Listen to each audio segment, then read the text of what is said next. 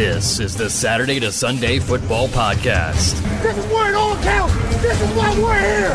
This is why each one of us are here. And now, here's your host. Welcome back to another edition of the Saturday to Sunday Football Podcast. I am Paul Perticchese, and thank you for joining me as always.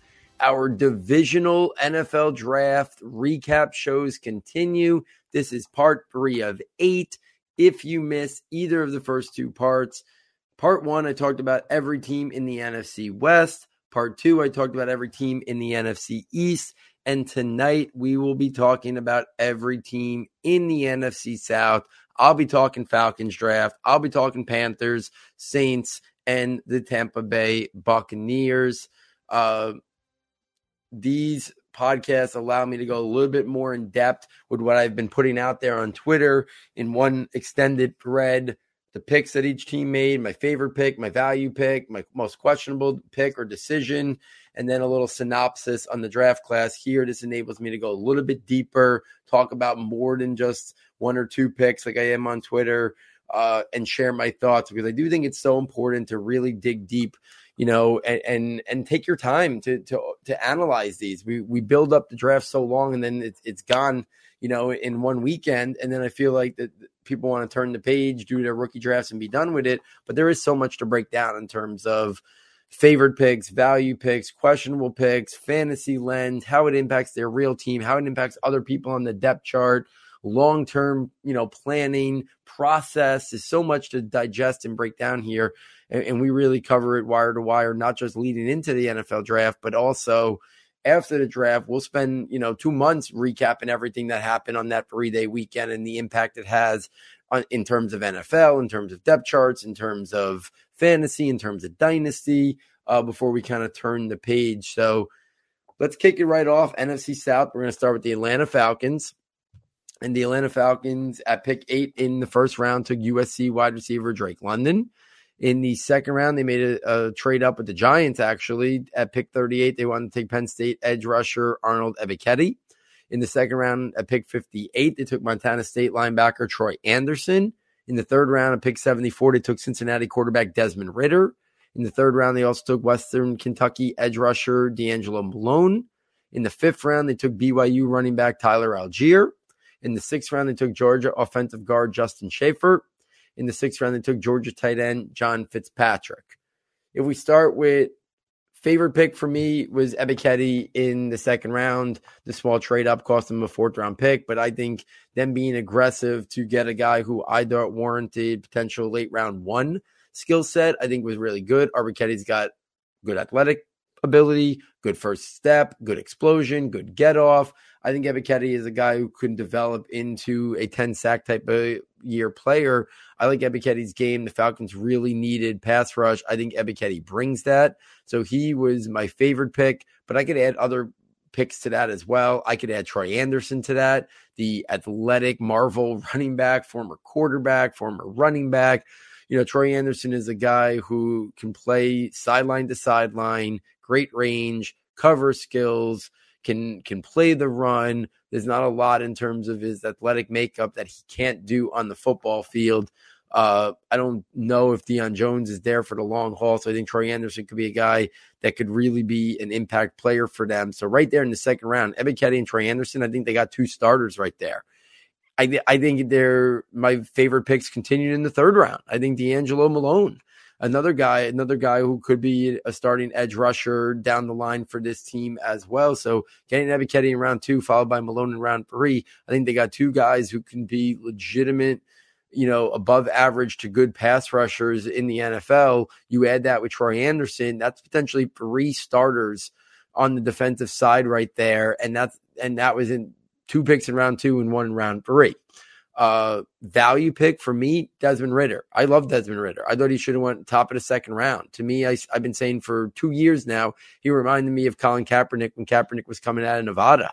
I thought he was a guy who, if he went late round 1 or early round 2, wouldn't have surprised me. I think he could be a guy that quickly the back half of the year gets an opportunity to be the starter there, if Mariota, continues to be kind of who we think he might be, and they're struggling because they obviously still have a lot of weaknesses on their team, and they only have a couple wins, let's say, in the second half of the year, I think Ridder can get an opportunity to show what he can do, to see if the Falcons need to be back in the quarterback market at the top of next year's draft in round 1, or could Ridder be a guy that they got tremendous value on at pick 74 and he develops into their next long-term starter.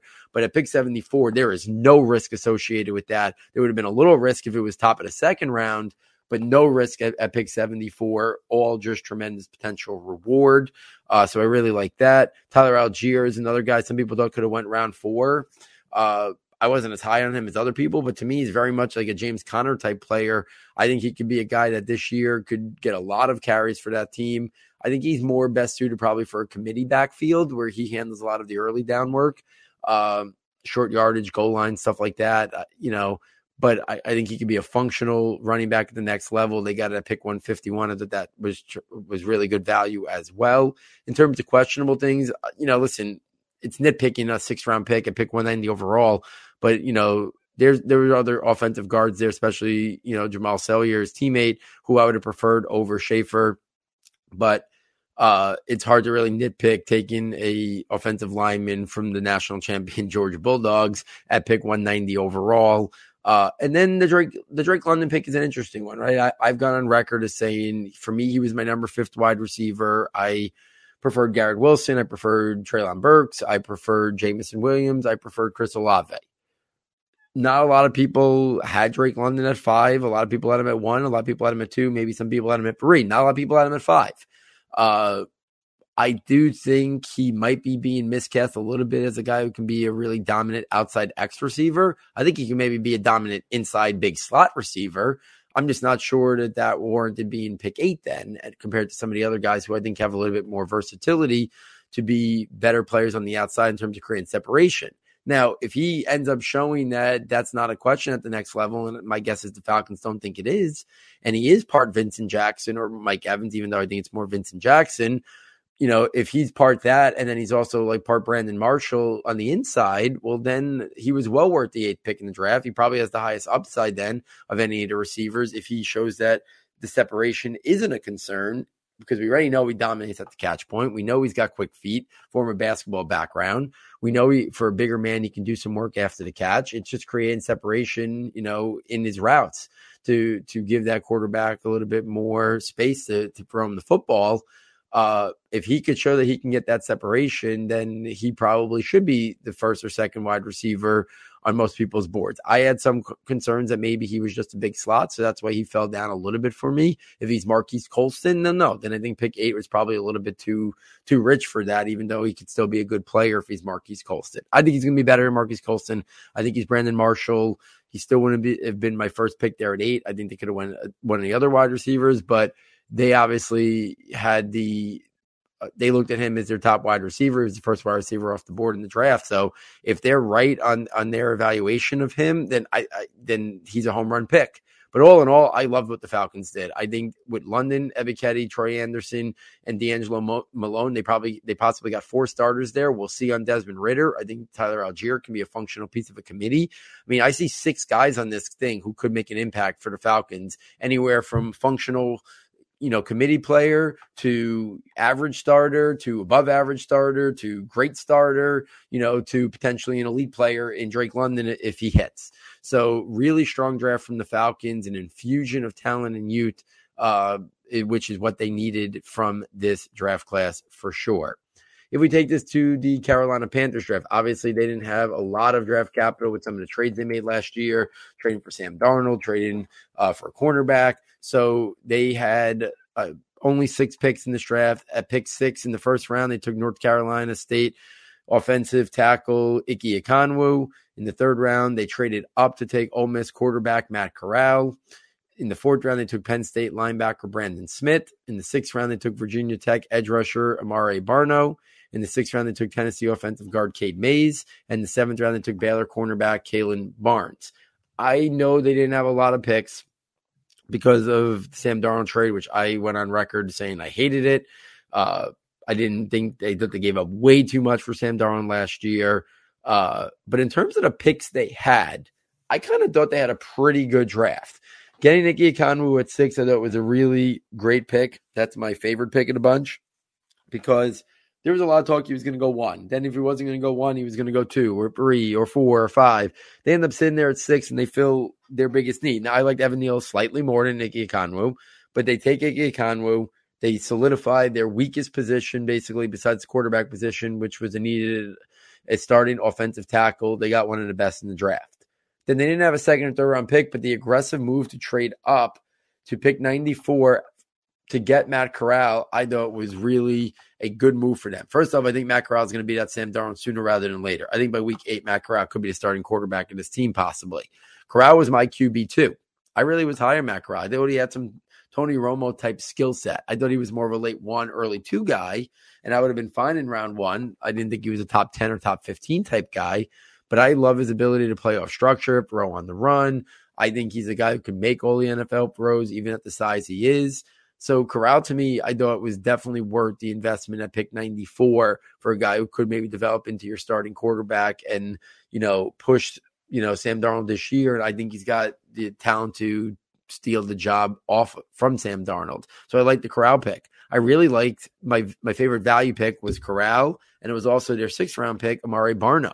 To get a guy in the 6th round who's a edge rusher with 4.36 40-yard dash time, I understand the 40 isn't the be end end all, but that type of explosion, that type of speed is something that I'd be intrigued with way earlier than pick 189. If he would have came off the board early round 4, I thought that would have been appropriate value, not lasting the pick 189, towards the middle part of the 6th round. So I thought that was a really good pick by them. Even Kalen Barnes, another guy, athletic speed guy. At pick 242, you get a guy who's got 4.3 speed. I think those are the type of guys, and you're drafting based on some traits late in the draft like that on upside. I think Kalen Barnes has it. My least favorite or most questionable move is, I like Brandon Smith's athletic ability and upside. I thought there were some linebackers there in the 4th round of pick 120 that I liked a little bit more than Brandon Smith. But honestly, my most questionable decision was just, from last year, basically trading away so many picks for Sam Darnold just didn't make sense. We knew the Jets didn't have a lot of teams vying for him. We knew they had to move him. I thought they just gave up a little bit too much for Sam Darnold. And this year, they were dealing from a area of weakness by not having as much draft capital to do things with this year, and Darnold didn't pan out.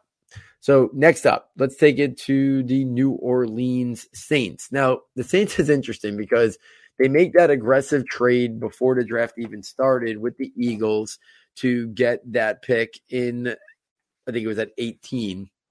So they were going to have 18 and 19, and then they give up a future first, a future second, and they believe it was a 4th round pick. So they gave up a future second, a 4th round pick, and a future 1st round pick to get that pick from Philadelphia. Philadelphia wanted to push more draft capital in the future because they already had 2 other 1st round picks. So everyone, they make that aggressive move. Everybody's thinking maybe it's for a quarterback. Maybe it's to jump up again to really get the quarterback they want. And then there was buzz that maybe it wasn't going to be a quarterback, that they saw 2 big needs at tackle and wide receiver, and they wanted to fill both those needs. And that was their plan. It was clear that was their plan. But they had to make another trade up to get to pick 11, where they took Ohio State wide receiver Chris Olave. At their other pick in the 1st round, at pick 19, they took Northern Iowa offensive tackle Trevor Penny. In the 2nd round, they took Tennessee cornerback Alontae Taylor. In the 5th round, they took Appalachian State linebacker DeMarco Jackson. In the 6th round, they took Air Force defensive lineman Jordan Jackson. My favorite pick is Chris Olave, but I also think it could be the most questionable decision they made, and I'll talk about that in a little bit. But I do love Chris Olave, the player. He's part Terry McLaurin. He's part Will Fuller. He's going to fit in perfectly with what they have there in Michael Thomas. He's going to make Michael Thomas better. Michael Thomas is going to make Chris Olave better.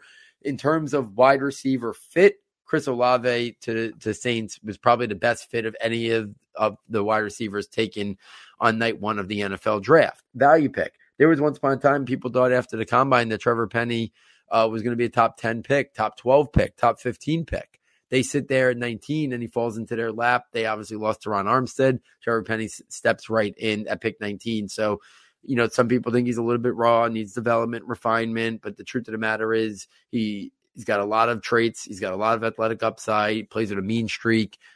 They got a guy who they're going to plug and play in there. So I thought that was a good value pick. The questionable moves to me are the amount of draft capital. I think it was Pro Football Focus. So when you put it all together, the trade to get that extra first-round pick from the Eagles, then the trade up from 18 to 11, it ended up being, it was either 18 or 16. I'm drawing a blank. But whatever it was, to get Chris Olave, it ended up costing them their 2023 first-round pick, their 2024 second-round pick, and 3 fourth-round picks. That's a lot of ammunition. And I think there might even have been one more pick in there I'm forgetting. But a first, a second, and 3 fourth-round picks all were spent to get Chris Olave. That is quite the investment. And we know Mickey Loomis and the Saints are very aggressive. But listen, that's a big haul. Chris Olave can't just be a good starter. He's got to be a great starter to even look back at that and not think that those double trade to get the extra first round pick and then to move up again, what it cost them. I mean, they now don't have a first round pick next year. They don't have a second round pick the year after that. The amount 3 extra fourth round picks that they could have got to supplement this roster or, use in other trades. They lost a lot. Okay. So that's going to be something that we kind of really, kind of follow and see. If Chris Olave isn't a star, it's going to look like a big price to pay in terms of what they gave up. And to round it out, let's go to the Tampa Bay Buccaneers. The Bucs traded out of round 1 and moved back to pick 33 in the second round. They took Houston defensive lineman Logan Hall. In the second round, at pick 57, they took Central Michigan offensive tackle Luke Getsy. In the third round, they took Arizona State running back Rachaad White. In the fourth round, they took Washington tight end Cade Otton. In the fourth round, they took Georgia punter Jake Camarda. In the fifth round, Sam Houston State cornerback Zion McCullum. In the sixth round, Minnesota tight end Cole Kieft. In the seventh round, Andre Anthony, LSU edge rusher. Overall, I thought the Bucs had a strong draft. There was a lot of talk Logan Hall was going to go late round 1. So they move back just a few picks. They pick up more draft capital, and they get Logan Hall anyway. So Logan Hall adds a guy with a lot of versatility. He can play 5 technique. He can run inside and play, from inside in sub packages or from the free tech position. So Logan Hall is a guy who adds a lot of versatility to their defensive line. At pick 57, so my favorite picks was Luke Getsy, Logan Hall, and Rachaad White. So I already talked about Logan Hall. Luke Getsy, I think, is a starting right tackle in this league for 8 years at least.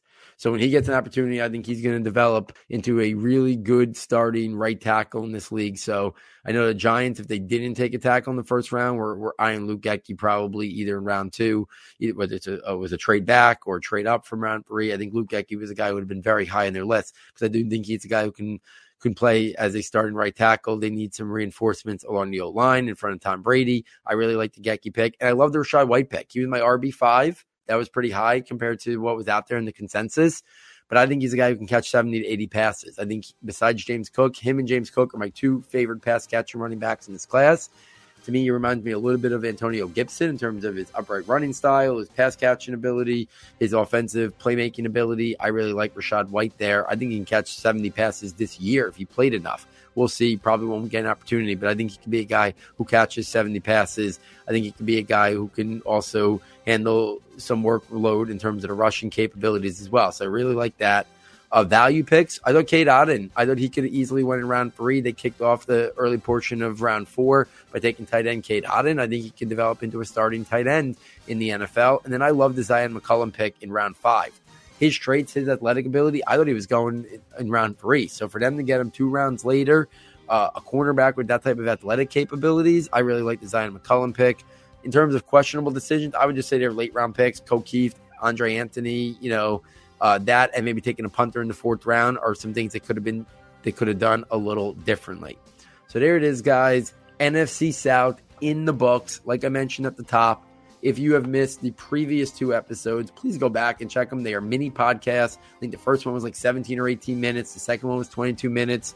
In the first part of the series, we did the NFC West. In the second part, we did the NFC East. Next up in the podcast series, we will round out the NFC by looking at the NFC North, going over the Packers and the Vikings and the rest of the teams in the NFC North in terms of their drafts and what I thought of them. So, hope you're enjoying these mini pods. I really like doing these, digging a little bit deeper into the entire draft from each class, their perspective, how they went about building, the value picks, the favorite picks, the questionable moves, and or picks that they made as well. So, on behalf of our sound tech engineer, David Nicano, and myself, thank you for joining us. I look forward next time taking you from Saturday to Sunday.